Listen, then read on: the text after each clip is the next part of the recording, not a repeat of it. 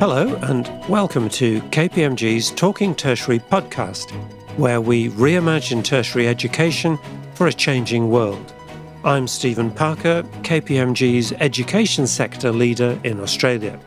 If you've listened to my previous podcasts, you'll know that the pattern involves me interviewing someone else. Well, this time it's the other way around. I was invited by Geraldine Doog to go onto her Radio National programme called Extra, and she wanted to talk about the issues I'd raised in an article I wrote in the Australian Financial Review. The programme was broadcast first on the 23rd of May 2020, and it's reproduced here by kind permission of the Australian Broadcasting Corporation. I hope you enjoy listening to what I had to say and hearing a real interviewer in action.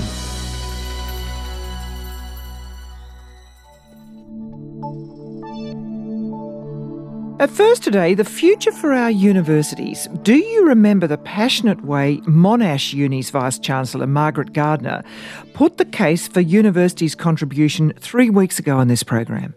People seem not to see the great advantages that we all get from this very rich, high-quality education and research that we've built in Australia. Well, despite that sort of advocacy, the headlines make it clear the challenges are not going away, and those headlines are increasingly yelling, where to next for higher education in Australia? Has something big shifted in our expectations? No, it wasn't foreseen, but this pandemic is turning out to be a catalyst for some significant rethinking. Maybe it's high time the university leaders opened themselves up to genuine structural reform. That's the view of Stephen Parker, who's been both an insider and outsider in the sector. As he says, it's been a full generation, 30 years, since that scale of change occurred in the sector when the so-called Dawkins reforms in the Hawke years brought together universities and colleges of advanced education. And Stephen Parker argues the pandemic may simply have brought forward the future, replete with dramatic predictions of change to Australian lives. Accordingly, he's calling for an urgent inquiry into what might come next, and he's not alone. Emeritus Professor Stephen Parker's a former Vice-Chancellor of Canberra University, now with KPMG, the professional services firm where he is the national education sector leader. Welcome to the program. Thank you, Geraldine. Now, you've argued all this in an opinion piece for the Financial Review, suggesting that higher education is one of the few sectors that hasn't had to restructure. Now, I think that might surprise some of our listeners. So can you make your case, please? Yeah, there's been no significant structural reform to universities, at least for 30 years since the Dawkins reforms, and we, the universities, must be the only sector in the economy not to have undergone some kind of structural change. And I've been talking about it for a while, but given the pandemic and the disruption, I thought it's time now to focus on what will happen and why doesn't structural change really happen. And see, when you say structural change, like over the years, when I consider, I've had to have done about 6 interviews, big interviews on this, and honestly, I don't know whether the structural change that is proposed is just in the big universities' interest, because it's often proposed, or the national interest. I'm just not sure. It's bedevilled by that sort of feeling? Yeah, look, I think different times, different points of view. Some of the big universities are really big by global standards. So their structural change might be about demerging and forming alliances. But then at other parts of the sector, there are some relatively small universities, relatively close to each other, doing largely the same thing, competing and duplicating. And so the case for structural change for them is different. Okay, we'll get to some of the detail, but you're surprised, you say, given the severity of the crisis that is still dawning on people, is my judgment, that university leaders haven't been talking more boldly about this. I don't know whether I'm surprised about that, but it is the case that we're not seeing much in the way of big structural, big idea thinking coming out of the universities at the moment. Now, it could be, of course, that they're still dealing with the immediate crisis and working out how much money they've got. But I certainly thought that I should try and bring this debate on. I've talked about it over the years. I know you've had Glyn Davis on this programme who's talked about Margaret Gardner 2 weeks ago, a very significant head of Monash. Yes, and Simon Marginson over the years as well. So despite us all talking about it, nothing seems to happen. And so I asked myself, is this because they are perfectly adaptive organisms that need no structural change because they just organically change as demographics and economics change? Or is something else going on? Is it about federal state? Is it about turf protection? Is it about the fact that we've only got a single idea of a university in this country, whereas some other countries have more diverse kinds of institutions? Well, I mean, you go on, as well as saying we need an urgent commission of inquiry into the structure of our university sector. You do say this: perhaps the golden age of universities is passing, an age of expansion and confidence that met the needs of the time. Perhaps now there are doubts about job readiness, duplication, competition with vocational education, and so on and so forth. So, I mean, really, what are you seeing? Yeah, what's your prediction? My prediction is, as we said earlier, the pandemic has brought the future forward, and now some real change will have to happen. Some institutions are going to become unviable, and they're going to be offering what the economy no longer needs and what graduates or students no longer need. So I think there's now a real urgency about it. It's always been around and it's been important, but now it's urgent as well. And I do think the golden age has passed, and it's been a great period. It's been 50 years of expansion because of human capital theory and equality of opportunity thinking and thinking about research, and then the opening up of international student markets. So they've been boom times. But we have a new economic era dawning, and every era brings with it a reshaping of education institutions, really right back to factories and the classroom and the Workers' Institute. You can trace a correlation between the shape of education and the economic formation, and I think we're about to head into another one. So what do you mean by that? Do you mean that the whole quest for a better educated public, to meet the needs of a knowledge society, to position Australia well, to capitalise on our human capital, are you saying all of that? Where do we put all that aspiration then? Because I thought that was a good aspiration. All of the ideas are fine taken individually, although I've got to say that inequality has actually got worse as higher education has expanded. So I'm actually not sure that the equality of opportunity argument has actually worked. But broadly, these were great ideas for their times. So is the problem, Stephen, that we've been educating too many people, though I would have thought that that did equip the population for some of the really huge decisions we have to make around transition, for instance, to an emissions-free future, that sort of complexity, the wicked problems that face us? I don't think we've been over-educating or educating too many people, but I do think that there are some warning signs around. For example, I think we've got an imbalance between higher education and vocational education. The earnings premium from a degree is probably coming down. It's certainly coming down in the UK and the US, and I think that's a suggestion that we're producing more graduates than the economy is wanting. And at the same time, it's getting pretty expensive to find a plumber these days. So I think there's some imbalance there. But it's still easier to get a job if you have a degree, though, isn't it?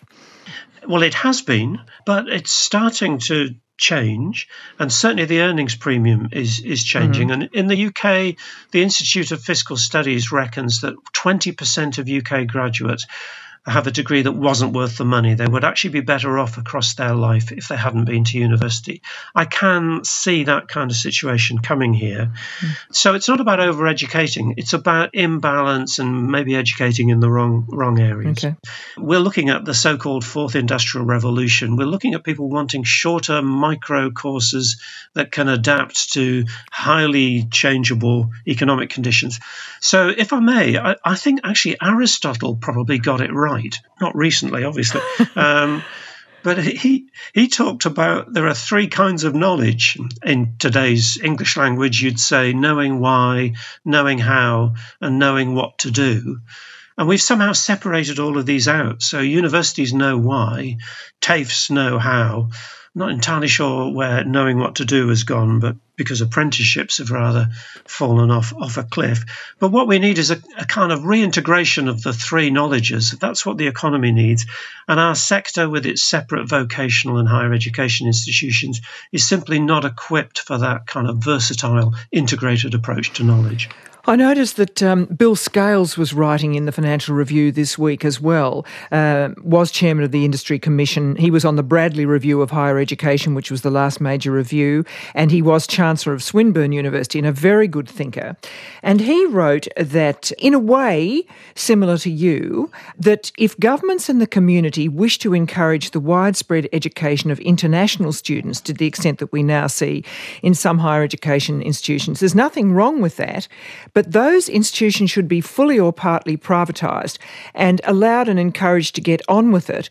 We have to primarily think about how to educate our own. Now, are you grappling with similar things to that? Is it sort of the fundamental business thing about a business model versus the nature of education? Is it come back to that? I think it's all of those things. I personally wouldn't say that just because you take international students, you have to secede from a public system. But I do think there's a case for some institutions being allowed to secede from the public system, but not getting any subsidy from the public, rather than fee deregulation on top of taxpayer money. I do think there's a case for that, and then they have to defend their value proposition and see what people will pay for. And I should say I was struck this week by an article in the Times newspaper in the UK by Lord Rees, the astronomer royal, who's saying almost exactly the same things. The system's sclerotic, it's got to be open to change, the whole world is changing around us, and now it's a fertile period for thinking. So what would you like to happen next? If you were to call an inquiry, please not another Royal Commission, but by the sound of you, a different, smarter, quicker inquiry, and it's like there are thousands of jobs on the line, thousands right now in the balance. So, where would you head next? Well, I think it needs to be a rapid review, bringing some people in from the sector, some from outside the sector as well. It's got to have a political lens. We have to make sure that this is doable. And it's got to look at the way we separate vocational from higher education. The fact that vocational education is under states, but it's the Commonwealth that funds higher education, that can't go on. We have to have an integrated tertiary system. We've got to look at the requirement for research in universities, whether we should allow really high-quality teaching-only institutions, as you do see elsewhere around the world. So all of these things that people have talked about, we should now really start grasping these nettles and use the urgency of the pandemic to get some real change through. That would be my case. Now, I mean, the Tertiary Education Union, for instance, has just done this big poll of their members. Effectively, they've taken a pay cut. Many staff are likely to lose their jobs, but there is this move to try to stem the flow. Where would they play? I mean, we've now got, I think, 40% of the teaching staff, if you take overall, are now casuals. So we're dealing with a phenomenon here of a whole lot of expectations about roles at universities for this educated group of people. Would they play a role in this new world you're describing? Oh, clearly they'd have to be at the table, and they'd be difficult conversations, and they'd probably take a different view from the one that I'm putting forward. But the point you make about the reliance on casuals, and I read that one university has a 68% reliance on casuals. Yeah, that's across the whole sector, I might add. 40%. Yeah. Some were over 60%. Yeah, so this in some ways is a consequence of international students. When you start to rely on soft money, you also start to employ people on soft money, if you see what I mean. It's your contingency plan if it goes wrong. What we've seen, however, it's politically too hard to lay off sessionals. So the contingency plan hasn't actually worked. And now people are in a real jam, and we're looking at career academics having to take a pay cut in order to keep contingent workers employed. And, there's merit in everyone's argument, but we've got ourselves in a mess, and it needs to be sorted out. Are there models you look to elsewhere that you think could offer us a way forward?